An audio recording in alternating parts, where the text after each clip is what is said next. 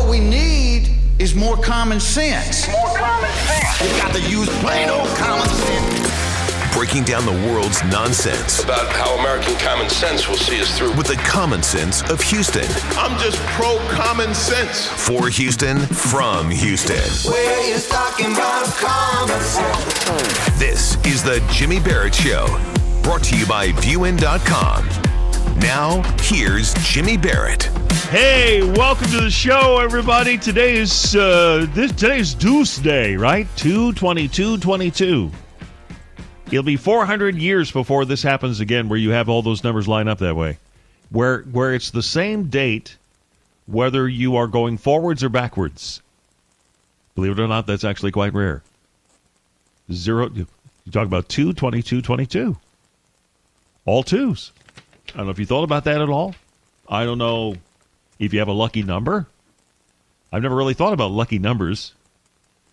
You know, I guess there's the lucky numbers people play for the lottery. I can't honestly say I've ever thought much about the number 2 until today.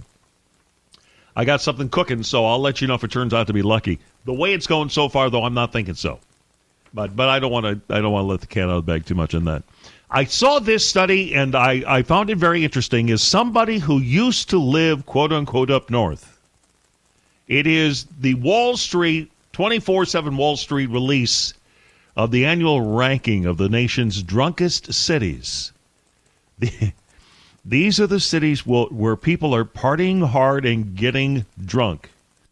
Not that I've never been drunk. Of course I have. Not saying that with a level of pride. I'm just saying that, you know, I've downed my fair share of adult premium beverages in my day. I don't endorse drunkenness by any stretch of the imagination. That's not what this is for. But I found it interesting, the cities that are on the list, and I'm wondering if there's anything we can conclude by this list of top 20 cities. So let me go over. There's one.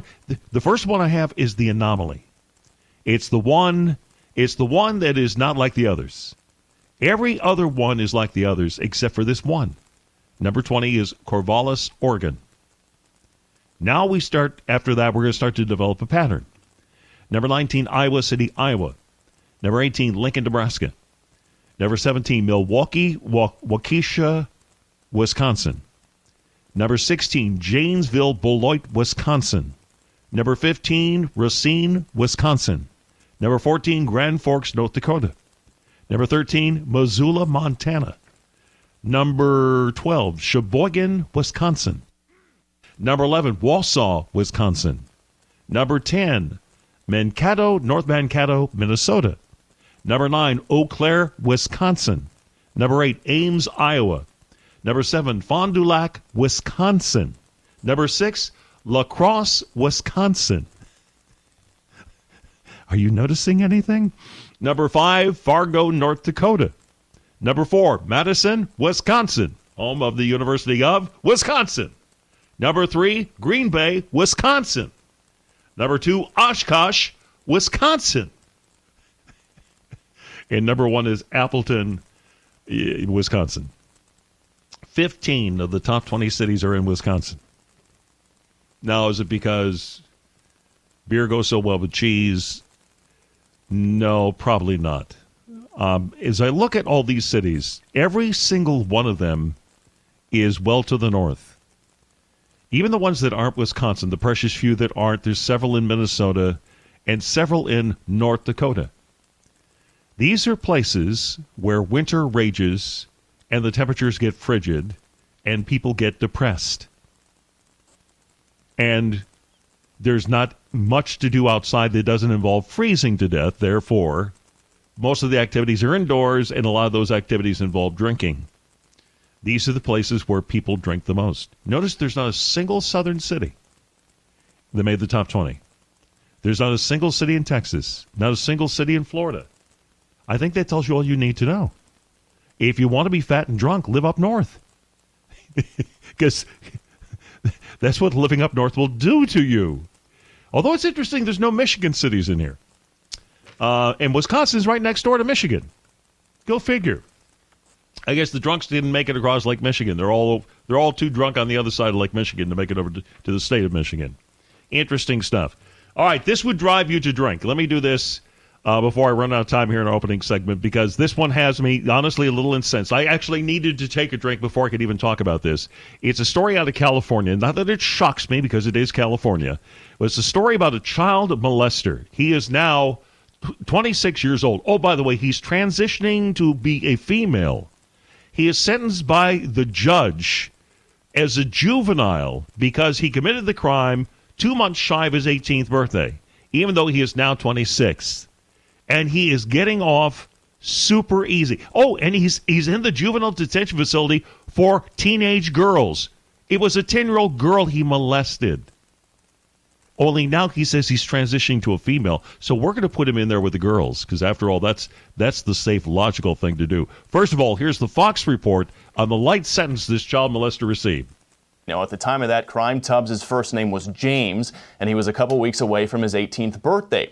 CCTV showed Tubbs going into that Denny's restroom and then fleeing the scene after assaulting the little girl. But Tubbs wasn't connected to the sexual assault until being arrested for another crime in 2019. And prosecutors say Tubbs began identifying as female after being taken into custody. And despite having multiple violent crimes on record already, Gascon refused to prosecute Tubbs as an adult. And just last month, a judge sentenced Tubbs to serve 2 years in a juvie detention facility at age 26. And get this, Tubbs will not have to register as a sex offender. Will not have to register as a sex offender, provided, of course, he doesn't commit another sex offense while he's in there. Oh, by the way, we have a telephone conversation. This is the sex offender on the phone with his father, bragging about how he's getting off so easy. Don't worry about it. It's a strike. But they're going to plead. I'm going to plead out to it. I'm going to plead guilty. They're going to stick me on probation, and it's going to be dropped. It's going to be done. I won't have to register. I won't have to nothing. For an offender, you don't have to register? I won't have to do none of that. So what are they going to do to you then? Nothing. Nothing. Yeah, no. They're not going to do nothing. Not a damn thing. Now, this is California, but it's happening in other places. Maybe not as egregious as this. Can we all agree that you don't sentence a sex offender to 2 years probation in the same facility as you would keep the sex of a child that this guy's already molested? I mean, what am I missing here? Quick little break. Back with more in a moment. Jimmy Barrett Show, AM 950 KPRC.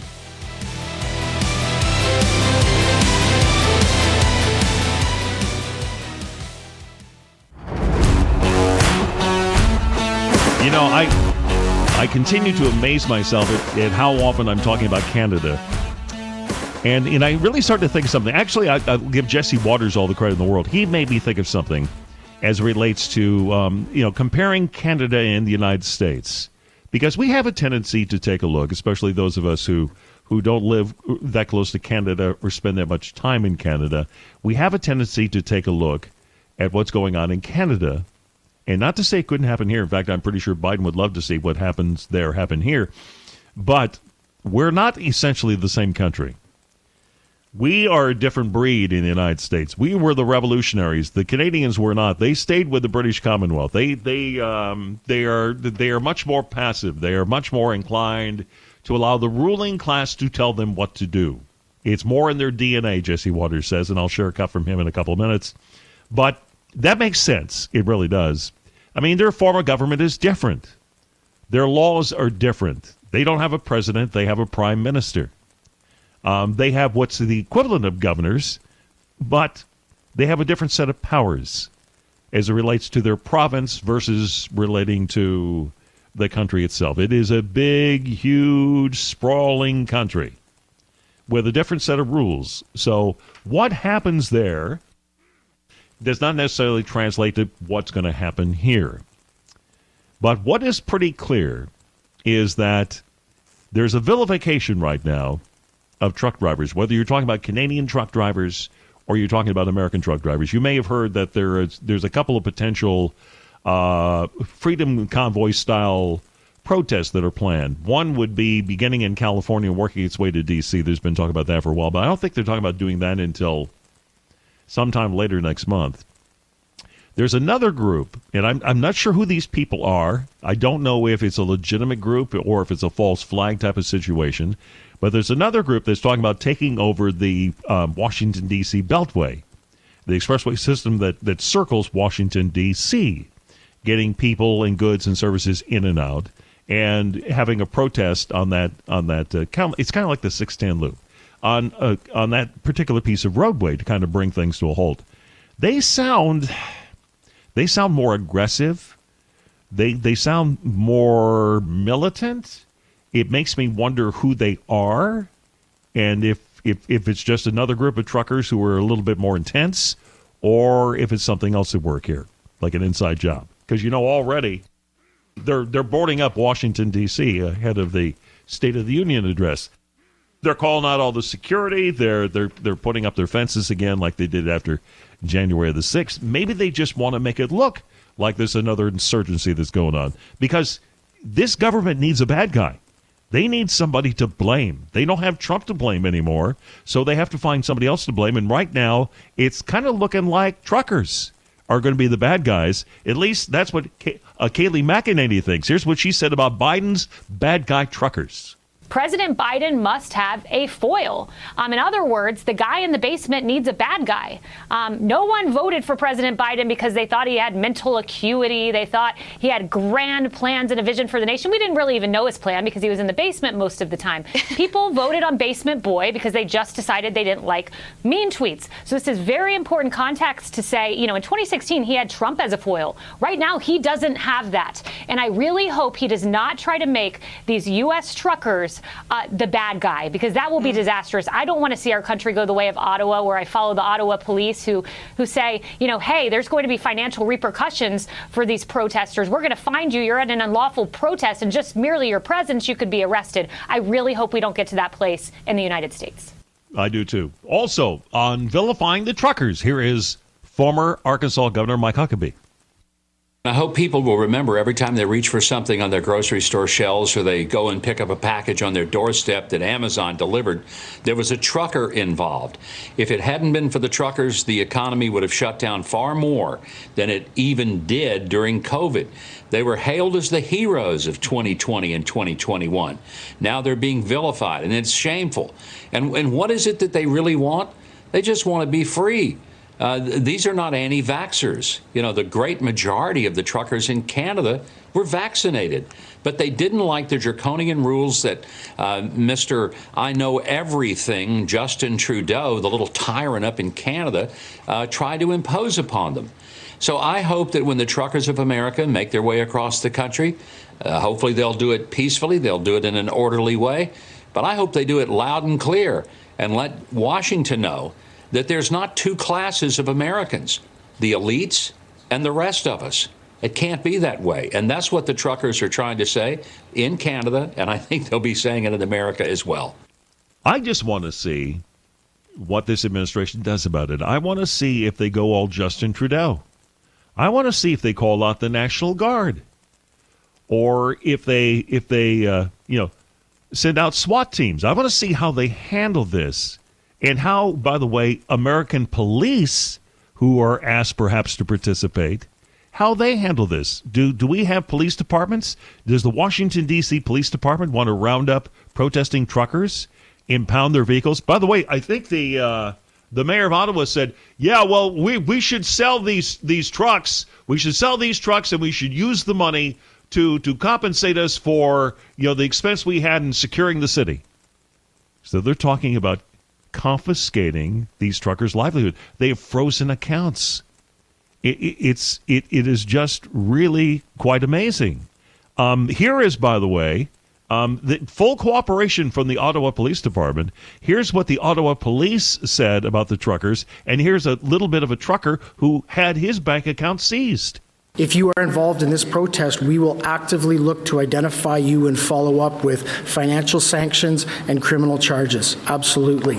This investigation will go on for months to come. And truckers who have not been arrested are dealing with the fallout of frozen bank accounts and seized assets. They've taken my truck. I don't know where it is. On Friday, they locked up my personal and trucking business accounts. And also we have another business, and they locked that account up too. And it had nothing to do with it.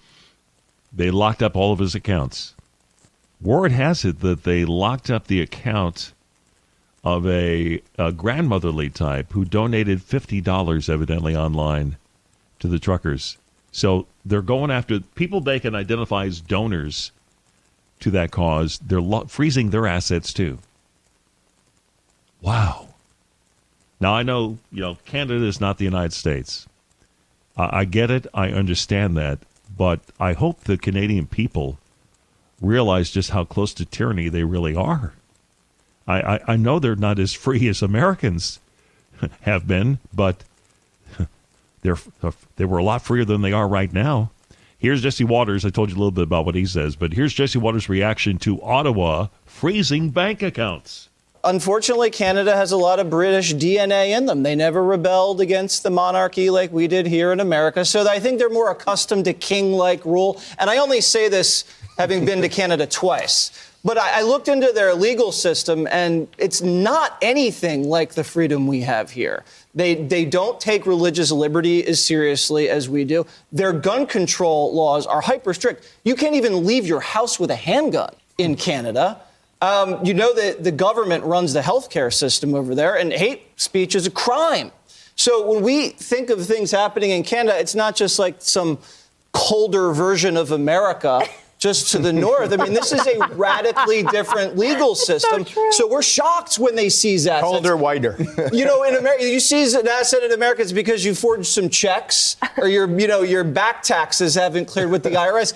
You donated to a peaceful protest. That would happen anywhere in the northern hemisphere is crazy. So if America wants to be respected as a beacon of liberty, Geraldo, a shining city on a hill, when communist countries do this, when dictators do things like this, freeze assets, go door to door, put people in prison for peaceful protests, we speak up, and we should speak up. Yes, we should. And I think we're going to try to. I guess the question is, who is willing to join the truckers? Who is willing to speak out along with them? Because it's going to have to be more of a trucker thing. So we got the school board moms, and we've got the truckers. Who's next to join that group? Who's next to let them know exactly how we feel about all this stuff? All right. Hey, you're in Texas. What it means to be a Texan. Coming up next. You're on AM 950 KPRC with TPPF, that's Texas Public Policy Foundation's Chuck Devore. He joins us in a moment here on AM 950 KPRC.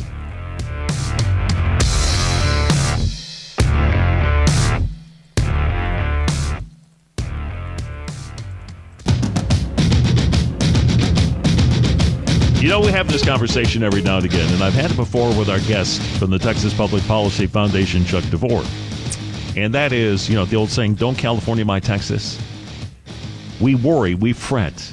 We sit around all the time wondering, are the people who are coming here from in particular from California, are they coming here because they want to be Texans, or are they bringing their perverse political viewpoints with them?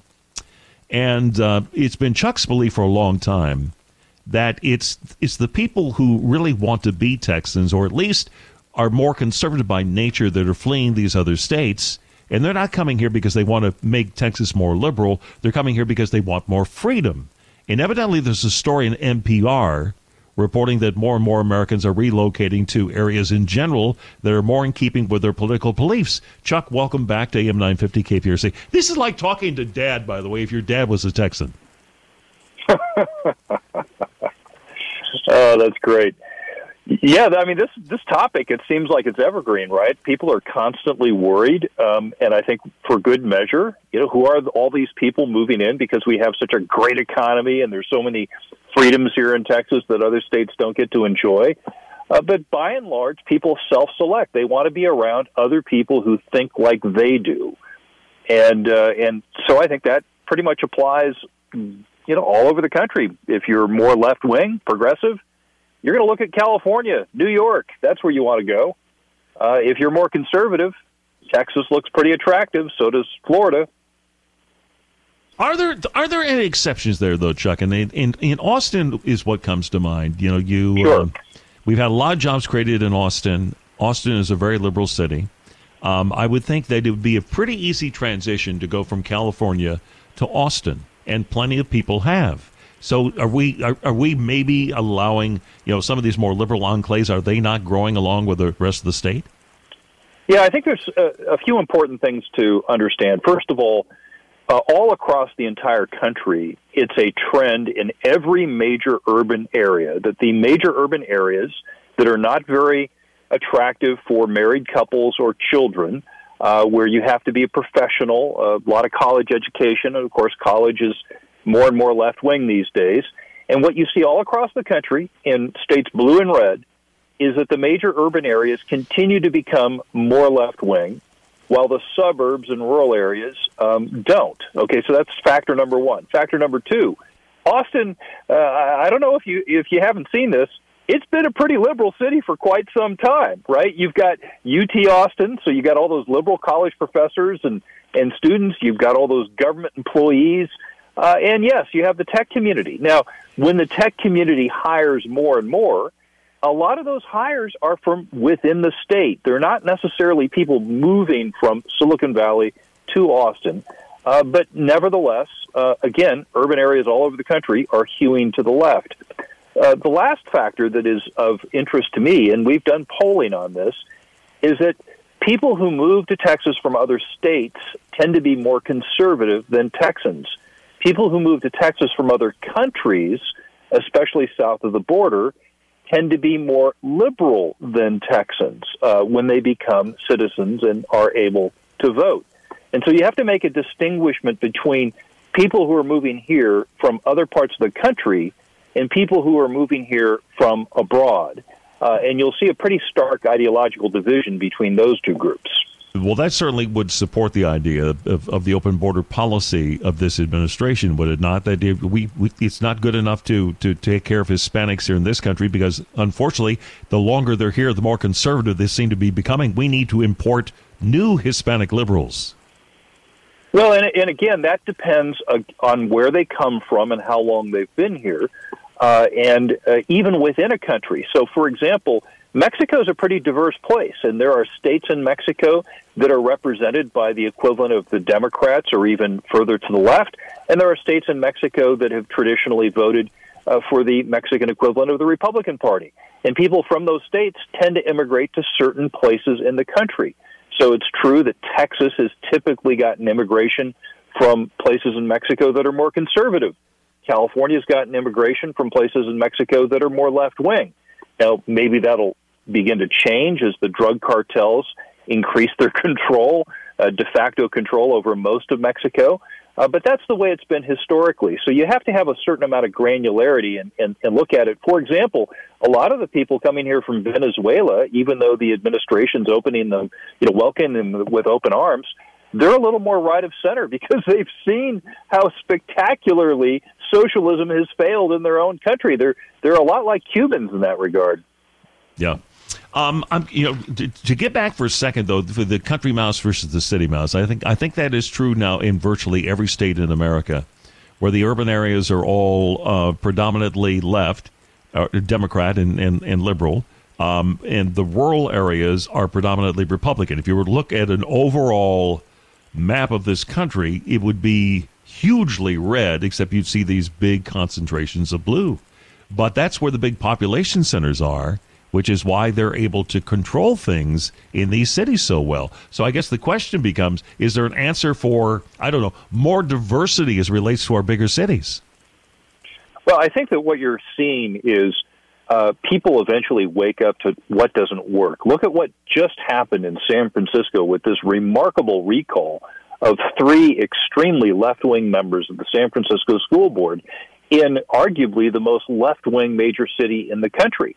And they were recalled because their policies didn't work. They were incompetent. They were so ideological and so left-wing that the things that they did harmed the education of the children that they were supposed to be helping.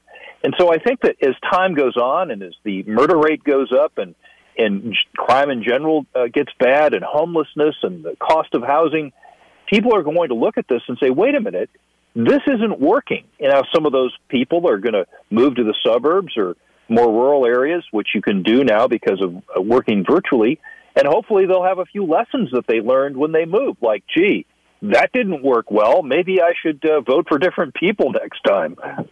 You know, it's funny. I'd like to think we're all capable of learning lessons. I know you're not a native Texan, and you know I'm not a native Texan. I was born and raised in Michigan, and I think the Midwestern states, Michigan, Wisconsin, Ohio, are all perfect examples of this. They vacillate back and forth. They'll vote for a Democrat for governor, then they'll vote for a Republican, then they'll vote for a Democrat, then they'll vote for a Republican, and the cycle continues over and over and over again. And I don't know what the problem is there. I don't know if they don't remember the lessons they're supposed to learn from their past votes. I don't know if we have too many middle of the road, not conservative enough Republicans in these Midwestern states. What do you think the issue is in those places? Well, first of all, it's really important to understand that politics is not static. And in our two-party system nation, we don't have this proportional representation parliament like you have in England or Germany or Israel. It's pretty much binary. One side or the other is going to win most of the time. And as a result, the parties historically are pretty centrist. In other words, compared to other nations, they're constantly trying to figure out how to get 50% plus one. How do we get just enough to win? And so the parties are always repositioning themselves and always looking for an advantage. And so I'm not sure necessarily if it's an issue specific to those states, but rather just the political process. This is competition. If you lost the last time as a major party, Democrat or Republican, you're going to try to look at why you lost and try to adjust your policies and see if you can do better the next time. One of the interesting things about AOC and the current progressive wave of the National Democratic Party, though, is that they are so hewed to their ideology that they're going to probably go down with the ship because they're not going to want to change, and they're going to continue to do that until the majority of Democrats say, guys, why don't you move to the back of the room because this isn't working for us. Yeah, well, I hope you're right about that. I would like to see, in some ways, I would like to see the more liberal parties work their way more towards the middle. It doesn't feel like we're in the middle situation anymore. Although I think we're finding out that mainstream America, the real mainstream America, is still very much centrist when it comes to most things, aren't they? Well, certainly the people who live their everyday lives and don't necessarily, try to share everything with the whole world. I think the challenge that we have is that our institutions have largely been captured by the elite on the left. So you can say that certainly about entertainment. You can certainly say that about big tech. There are key sectors of journalism where the people who run the show are almost uniformly on the left. And those are very consequential and very important entities that have been pushing the nation as a whole to the left incrementally over time.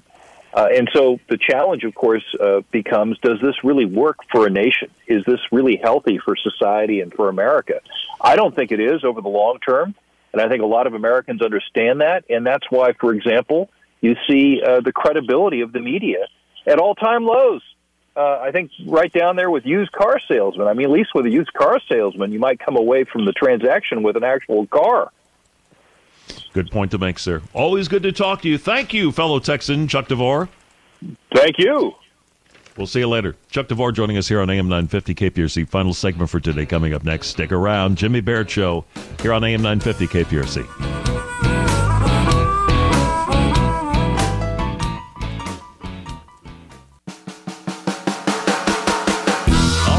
What's going on today in Europe? I don't know. What's anything going on in the Ukraine? We still got Russian troops in the eastern part of Ukraine. I think we do. In the meantime, I guess we're going to have some sanctions. I don't know. It's a one-trick pony in dealing with Russia and Vladimir Putin. I saw a story where basically they call Russia the world's largest gas station, and that's all it is. It's all they've got. It's the only economy they have. So, the only way to deal with Russia is to cut them off as far as their ability to trade oil. I mean, they can trade it with China, There's nothing we can do about that. With the whole pipeline thing to Germany, I mean, shut all that stuff down. Except the Germans don't like freezing to death. Evidently, that's a problem in the wintertime in Germany. But Germany has done it to themselves. They've made themselves dependent on Russia in order to be able to heat their homes in the winter, to provide electricity, to provide natural gas. It's the only thing they've got.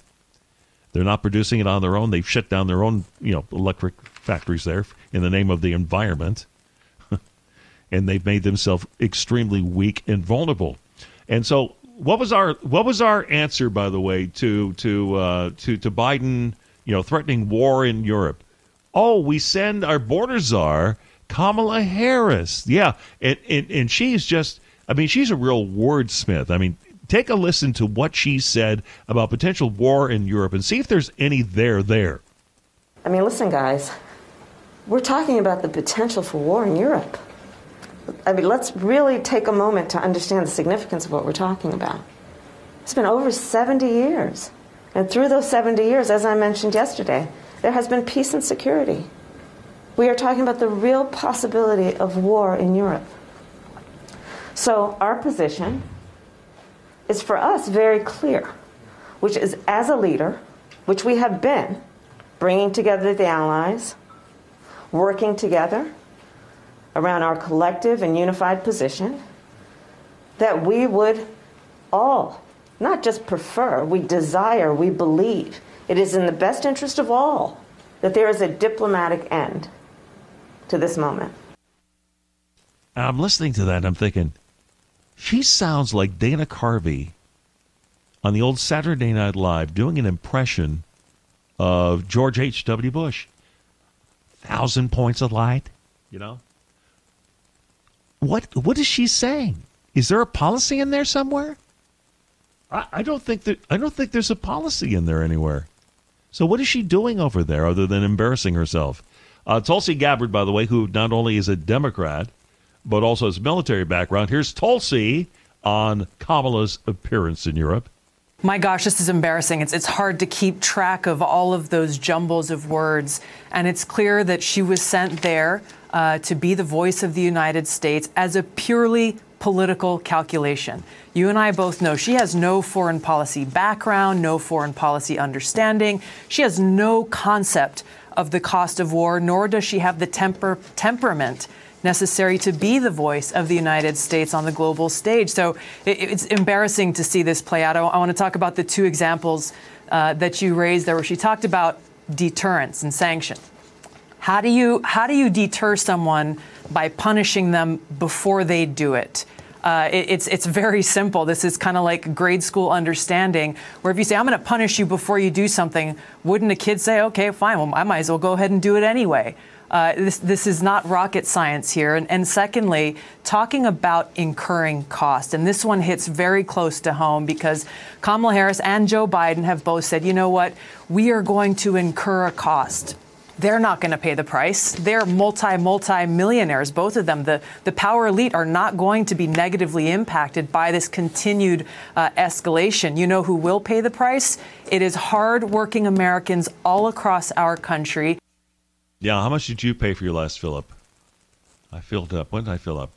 Yes, it was yesterday. How quickly I forget. $3.09 per gallon.